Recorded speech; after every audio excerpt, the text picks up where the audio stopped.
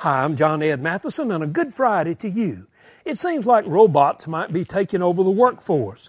We've seen their effectiveness in automobile assembly lines and in surgeries at hospitals. Now robots seem to be getting into my profession, preaching. A robot is now preaching at a Buddhist temple in Japan. The robot is an android cannon programmed to deliver sermons at the temple.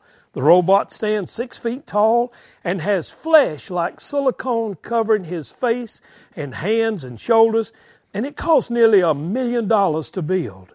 A Buddhist monk said, "It's a new way of trying to introduce the essence of Buddhism." Now, we Christians behind in the robot business, we don't need $1 million for a robot.